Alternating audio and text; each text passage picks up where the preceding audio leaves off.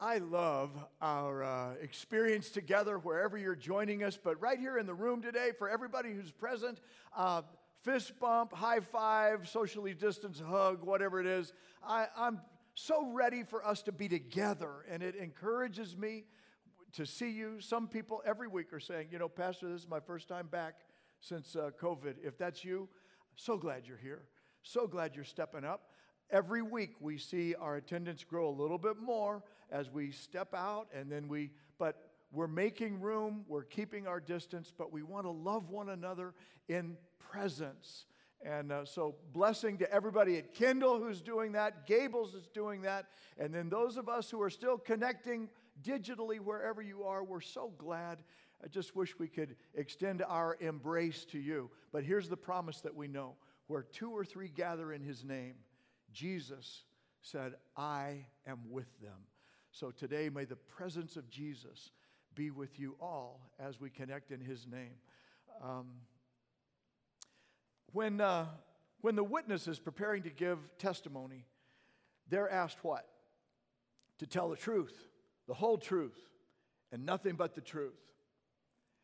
And they promise that what they are about to say will be 100% true 100% of the time that they are on the stand. Now, wouldn't it be something if life could be lived that way? That you could know 100% of the time, 100% of what you hear is 100% true. Would that be something? Of course, even people under oath have been discovered false. To lie under oath is perjury. To commit perjury, that's a crime against justice. It is compromising the authority of the court, the jury, and everybody concerned. But in our culture, telling the truth matters. And in courts of law, all across our county in particular, I'll tell you, every judicial bench in Miami-Dade County has this sign above it. We who labor here seek only the truth. The truth matters in a court of law. Well, one day, Jesus is standing before Pilate in Jerusalem, and he tells him, this is John chapter 18, he tells him that he came into the world to testify to the truth.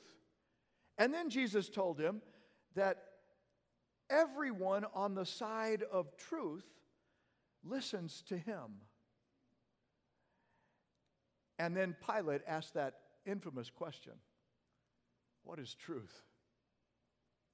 And you can almost hear the disdain in his voice, or maybe the despair, like, what is truth?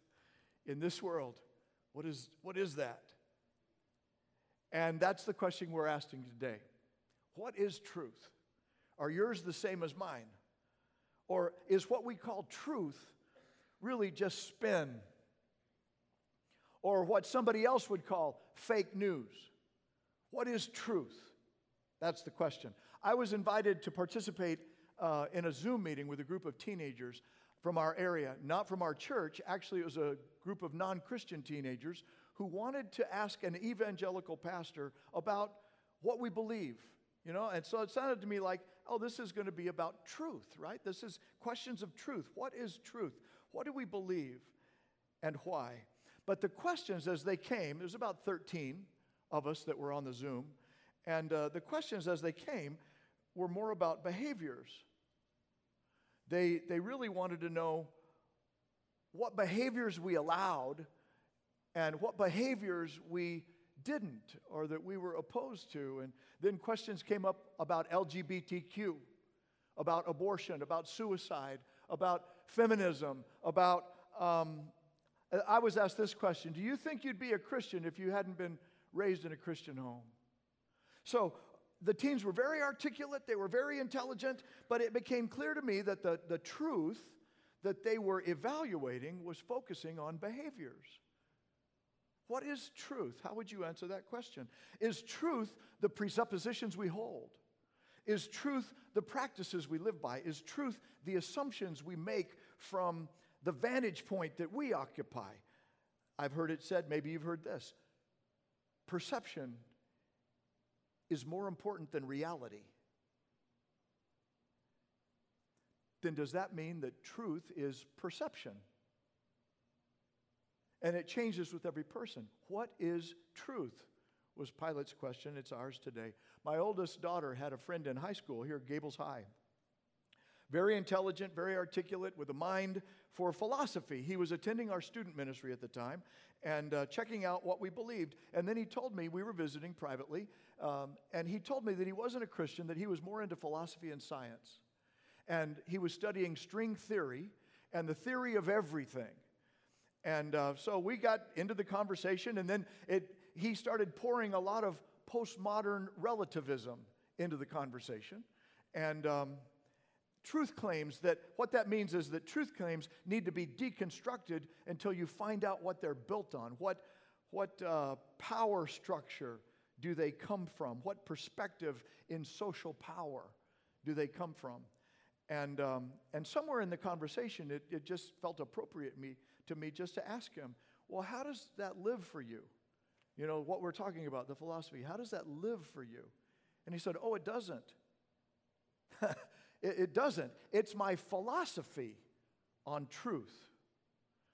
But his philosophy was based so much on deconstructing what others held to be true that it made me ask him, you know, I asked him, well, can you trust anything? Do you trust anything? Can you really trust anything to be true? And he said, well, I trust your daughter. I thought, that's a good answer. You know, I trust your daughter. Why? Why? He said, because he knew her to be a person who tells the truth.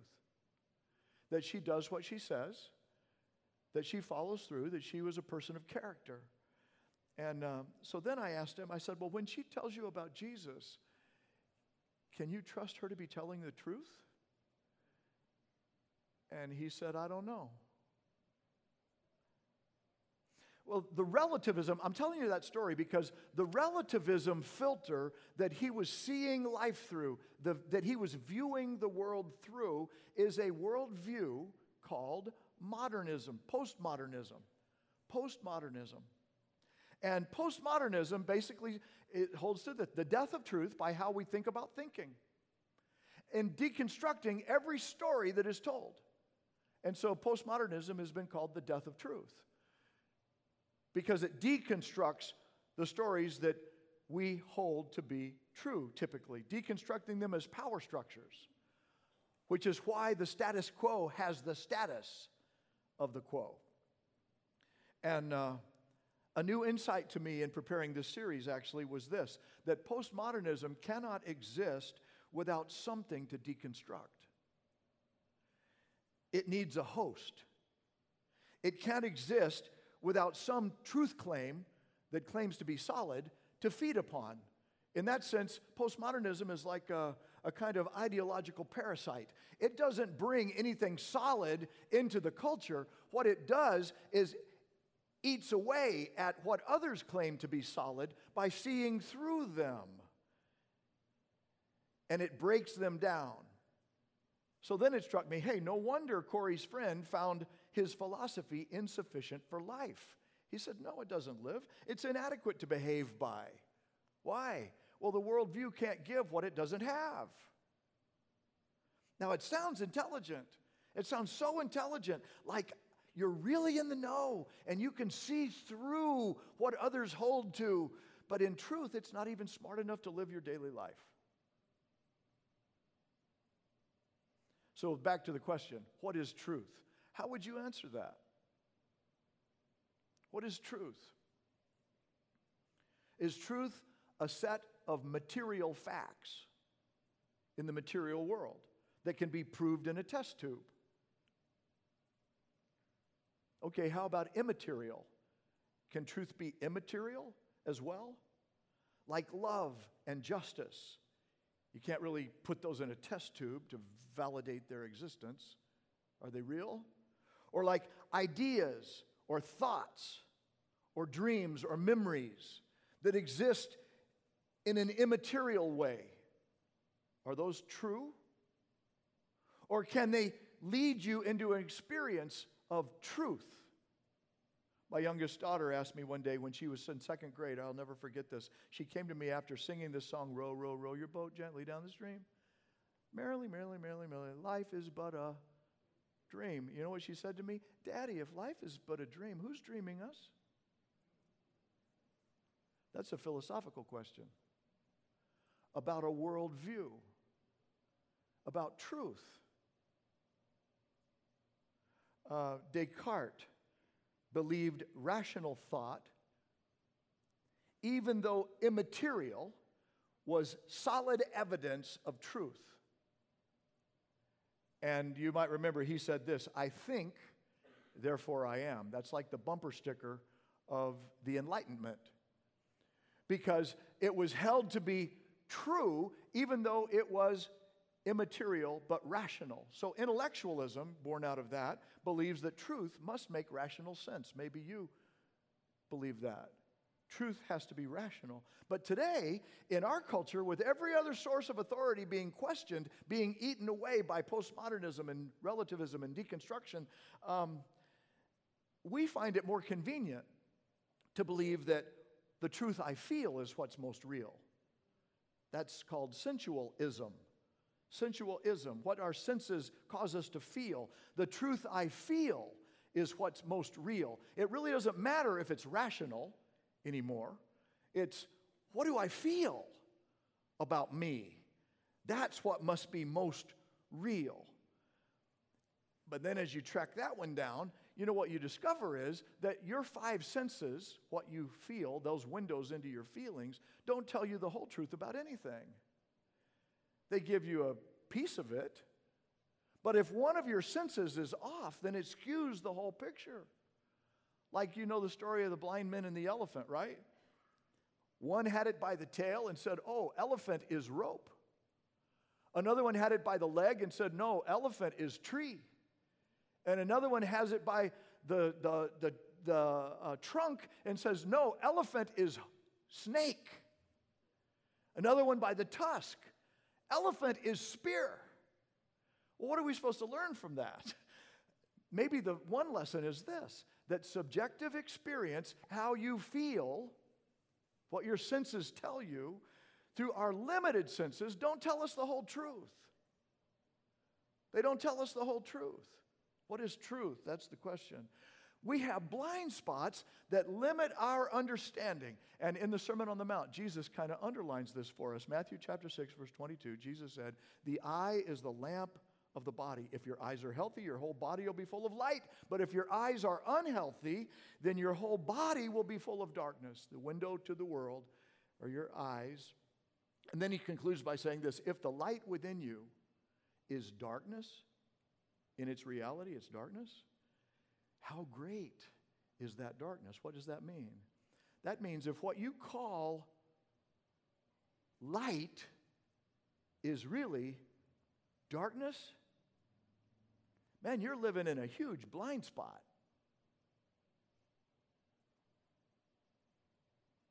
That's why worldview matters, because it's about view. How do you view? How do you see your world? How do you frame your reality? It matters. And so if what you're calling truth, here's the thing, what you see or what you don't see is what you get or what you don't get. So you're missing something. That's what Jesus is trying to say. If what you're calling light is really dark, then man, you're in the dark, really, no matter how much you call it light. Your worldview matters. And if what you're calling truth is really something else or something less, then you're living in the dark.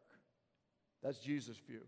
So Jesus is affirming that there is such a thing as objective truth. And I'm telling you, I'll just go through a list real quickly here and show you why. Jesus is affirming that it isn't something that we simply make up based on how we feel in a moment. That there is such a thing as objective truth. That truth isn't simply subjective perspective on how we see or feel things or how we want them to be. That truth is that which corresponds to and conforms to reality. And there is such a thing as scientific truth. claims that can be verified by the scientific method in the material world. There is such a thing as historical truth. Those are truth claims that can be verified by archaeological records or by documentary records. There are truth claims that are experiential truth, discoveries that we make in the living of life. And you know what we call that? Going through the school of hard knocks. And those lessons are truth that you now live by because you experienced something. That's not fake news. That's real. That's true. There is such a thing as spiritual truth. From the realm of the immaterial. You can't see it any more than you can see ideas and memories and thoughts. But there is spiritual reality. And Jesus then takes all of these a step even further and says, and there is personal truth. There is a person who is truth. Truth is a person, a concrete reality that experiences sensation with immaterial ideology. And then Jesus says, I'm him. I am the way. Truth is a person, the truth and the life. Not just some ethereal concept beyond critique or beyond verification. By the time Jesus is standing before Pilate in John chapter 18, close to the end of his life, he has left in his wake evidences of all of those truth claims that I just shared. What is truth? Well, for those who seek only to, those who labor here seek only the truth, Jesus is standing there in the flesh as one betrayed, one beaten, one accused of blasphemy, one that claimed to be God. Oh my goodness, hold up. This is crazy. Seriously? You ever heard of such a thing? Only in a psych unit, maybe. And so when word gets out about this, I mean, this is insane, except that he had left a trail of evidences for those who would seek the truth to explore. Like what? Backing up his claims of being God. By the way, you know, we have red letter Bibles that have all of Jesus' words in red. Wouldn't it be something if we had a green letter Bible that had all of Jesus' deeds in green? That's what he asked us to evaluate here. Beyond what he claimed, what did he do? What were his behaviors? He forgave sin. Only God does that. He commanded nature, whether it was calming the storm or turning water into wine, speeding up the scientific process. He healed disease, paralysis, blindness, deafness, leprosy, epilepsy, all kinds of sicknesses by all kinds of people. There was a trail of evidences that they could explore. He delivered from evil, whether it was demonic possession or personal spiritual violence that is happening because of an oppression. He received worship. Only God does that. And Jesus was essentially saying, so check it out. And he reversed death. He brought a little girl back from the dead and then gave her back to her parents. Wasn't that a happy day for them? And then he's standing in a cemetery where his own close friend Lazarus has died and been buried 4 days ago. He's been in the tomb. And he calls him by name, and Lazarus comes out. And then they take off his grave clothes. Now, when word of that gets to the religious authorities, they immediately know this stuff doesn't happen. This is insane. And this guy, if we don't reel him in, something bad's going to happen. So they put an APB out on Jesus, call him a blasphemer, say nobody should ever declare themselves to be God and get away with it. And so the next thing you know, long story short, he's standing in front of Pilate because of that. The Jews don't have capital punishment. They want to get rid of him, so they bring him to the Romans so that they can snuff him out. And that's where the conversation comes up. He said, well, what are you doing here with me? Don't you know I have power in my hands? And Jesus said, my power is the truth. I came to testify to what's true. And everybody who's listening for what's true, everybody who labors to search for what's true, will listen to me. And that's when Pilate asked the question, what's true? What's true? Fits our culture, doesn't it? What's true? The truth of his life was on display. That's what Jesus was saying. And later, after Jesus is crucified and buried and then rises from the dead, the angel at the empty tomb tells the women, come see the place where he lay, then go quickly and tell his disciples he's risen from the dead and is going ahead of you into Galilee, and there you will see him. Look at the words in that verse. Come and see at the beginning, and what's the word at the end? See him. So for people with blind spots who haven't learned how to live larger into the reality of God's truth, he's saying, come explore it, investigate it, put it to the test. Come on in. It's an invitation to investigation. Maybe that's what God is inviting you to do today. To put whatever truth claims that you're holding to the test and see, do they live? How do they live? Oh, no, this is just my philosophy of truth. It doesn't really live. No, I want to say, God wants you to get in on life, the way, the truth, and the life. It lives. Well, Matthew then says that Jesus meets the women as they're on their way to go tell the men about Jesus being risen. Jesus interrupts them. And I think Matthew actually says that Jesus says, greetings. It's like, whoa, what is that? Hey, I mean, what is that? And they immediately kneel at his feet and they're clinging his legs in his resurrected presence. They're worshiping him as God. And Jesus then tells them to go tell his brothers that they go to Galilee and they will see him there. Blind spots are going to be removed. And then it happens.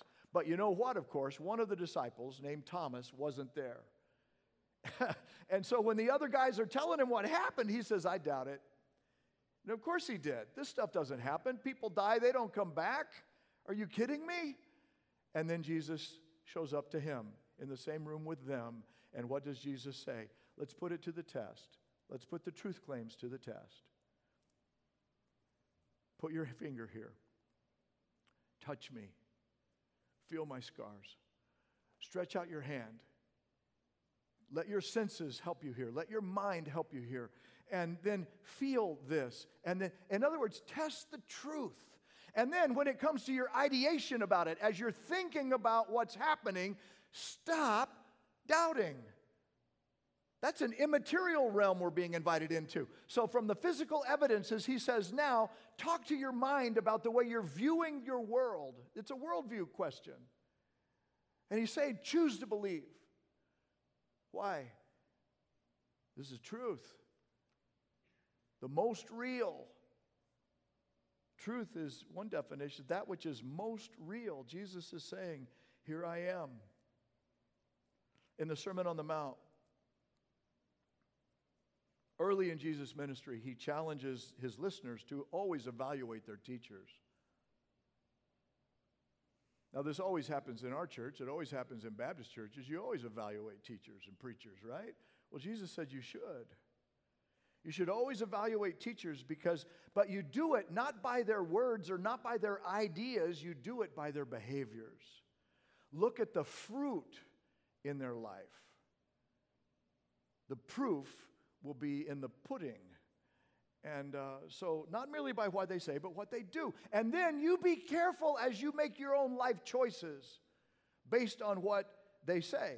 Because then he goes on, he says, deceivers are loose in the world. False prophets are everywhere. And in the end, then here's what Jesus says in the Sermon on the Mount. Those who follow them will not be in the kingdom of heaven, but they will be separated from God because it wasn't true. They will be separated from God, and here are the words he uses about worldview teachers that are on the threshold of eternity, and they're going to hear Jesus say this, away from me, you evildoers, I never knew you. Don't be that guy. When it comes to worldview and what you choose to align to, be one who chooses wisely. That's why the next illustration, he says, we're going to talk about this next week, about sand and rock. Be the guy who can say, on Christ the solid rock I stand, the most true, most real truth. All other ground is sinking sand. So when you get right down to it, truth in practice, that's the behavior, is that to which you give authority to determine your behavior in life. Truth in practice is that to which you give authority to determine your behavior. So, some people, when it comes to this and what they practice, they let what other people think be their truth. Sometimes they let other people do their thinking for them. Jesus said, don't do that. But don't, so some people let what other people think, what their opinions are about them. Some people let what some person says, some cultural icon or some artist or some political leader, determine their behavior. Because remember, in truth in practice is what you give authority to determine your behavior. Some people let what's trending now be what determines their behavior. That's where they shop, and that's how they live, and that's what they say, because what's trending is where they want to go, and that's determining their behavior. And so that's the authority that they're giving credence to as their truth. Some people let the echo chamber that they've been called into digitally, that keeps reloading itself according to the algorithms, so that now all they hear is the same stuff that keeps telling them all the stuff that they've always been hearing. And since it's all they hear, they say that must be true.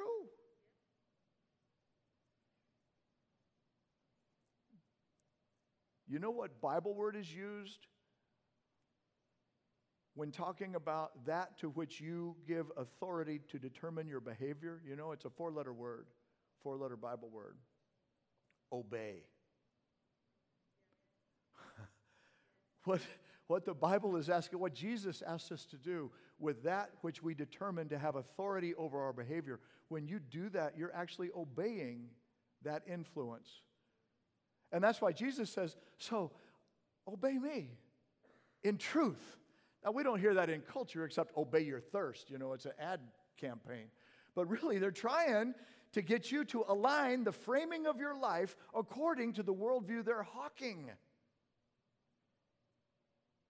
You're thinking with me, right, about this? If the influence is media, what people say, what's trending today, or whatever the worldview that's hawking you, their goal is to bend your behavior to align, to let them be the authority that determines your thinking, your view on the world. I could be wrong about this, but it sure seems right from where I live. So live your life from their truth. That's what's happening. Now, the Genesis story, the story of the Bible, begins where? By telling us that God is the absolute truth. In the beginning, God. God is the most real. God is the most true. God is God from whom all else comes and exists. So wandering away from Him by whatever worldview you call is going to lead you to a dead end. That's the story of Genesis. Then chapters 3 through 11, we've been tracking all the dead ends that come when people turn away from God as the source of their life. And then what we see in the rest of the story of the Bible through Israel, God's called out to be the model for anybody who's laboring to see what's true. Then we see over generations and civilizations what it looks like when we align or when we wander. So if you want to become more informed about that, by the way, about what the Bible says and what the Bible means, we recommend the New International Version of the Life Application Study Bible. It's got tons of notes from hosts of different scholars, not just one voice, but many voices of those scholars committed to respond to questions that are raised on every chapter in every book of the Bible. And it's a tremendous resource. It's a family answer book. It's built toward application, toward how you behave because of what you believe. That's a worldview, a biblical worldview that can be yours. And the return on the investment is so strong. If you're new to the Bible, or you simply want to go deeper in it, I'm telling you, this is a tool that will benefit you. in your thinking and in your doing. But Genesis 12, now we've been through Genesis 1 through 11. Genesis 12, we're going to spend more time there next time we're together. But in Genesis 12, we're introduced to a man named Abram. Abram. And God calls him out, calls him by name. And he essentially says, follow my lead, and I'm going to make you into a great nation, and I will bless you, and you will be a blessing to the whole world. That's the call. And then Abram believes the call. Chapter 15 tells us that when he believed the Lord, he trusted that truth, and he aligned his behavior under the authority of God's influence. Then look what happened. It made his life right. Stuff started happening right for him. He credited it to him as righteousness. That's what made things right for him. Obeying God, following God's lead, even though he didn't know where God was taking him. The word picture here is this: God is the absolute truth. And when you seek to follow the truth, when it calls you as God called him, then following God's call, giving him authority to determine your behavior, will lead you to a place of being set right. Set right in this life, set right with God. So here's the bottom line. The takeaway, the take-home truth for us today is this: trusting God as truth. Life's true north. Life's true north is the right way forward. Could we say that together? Trusting God as truth, life's true north is the right way forward. Are you doing that? That's the secret to becoming in the God-graced life. And then when God came in the flesh through Jesus Christ, and then bringing the new covenant in him, he shows himself to be the way, the truth, and the life. Why? Because he wants to bless us in the blessing that he made to Abraham in the fullness of Messiah. And that blessing looks like this: Christ is our way to a life of going. You know, without the way, there is no going. He is our truth to all of our knowing, the true knowing of what's most real. And then he is the life so that we can grow into all the blessing of being who he has called us and created us to be in Christ. And this is a blessing God desires for you, for everybody who breathes, for everybody who seeks, for everybody who is open to labor to seek only what's true. Gracious God, we thank you for the gift of your truth in your word, in your Son, by your Spirit, in your world. And as you told us, Lord Jesus, so many deceivers are loose. So many false teachers are loose. And right now it seems like our culture is just lost in a sea of anarchy where everybody, based on what they feel, is creating their own, quote, truth. And then we wind up so separated and so far from one another and so desperate on dead ends. We're praying your mercy today, that you would open our eyes wider, that where blind spots have shaded and clouded our vision, our view of the world, that you would cause the blind spots to drop. Fill us with your light and help us to find what's true, that we might be more true. And we thank you, Lord Jesus, that you are the truth we seek.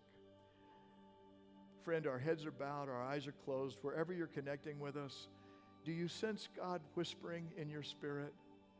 Do you sense a prompting that says, well, I want what's true. I don't want what's fake. I want what's real. I don't want to deconstruct every story I've been told. I want to find what's true and what's real, what's greater than what I feel. And if that's you, then there's a way forward for you right now. Lord Jesus, come into my life. Be my way. Be my truth. Be my life. And lead me to the Father. so I can know who I am. Forgive my sins. Fill me with your Spirit as I turn from my way and learn to go your way. And I receive the gift of your salvation now by faith. And I make this prayer in your name, Jesus. Amen.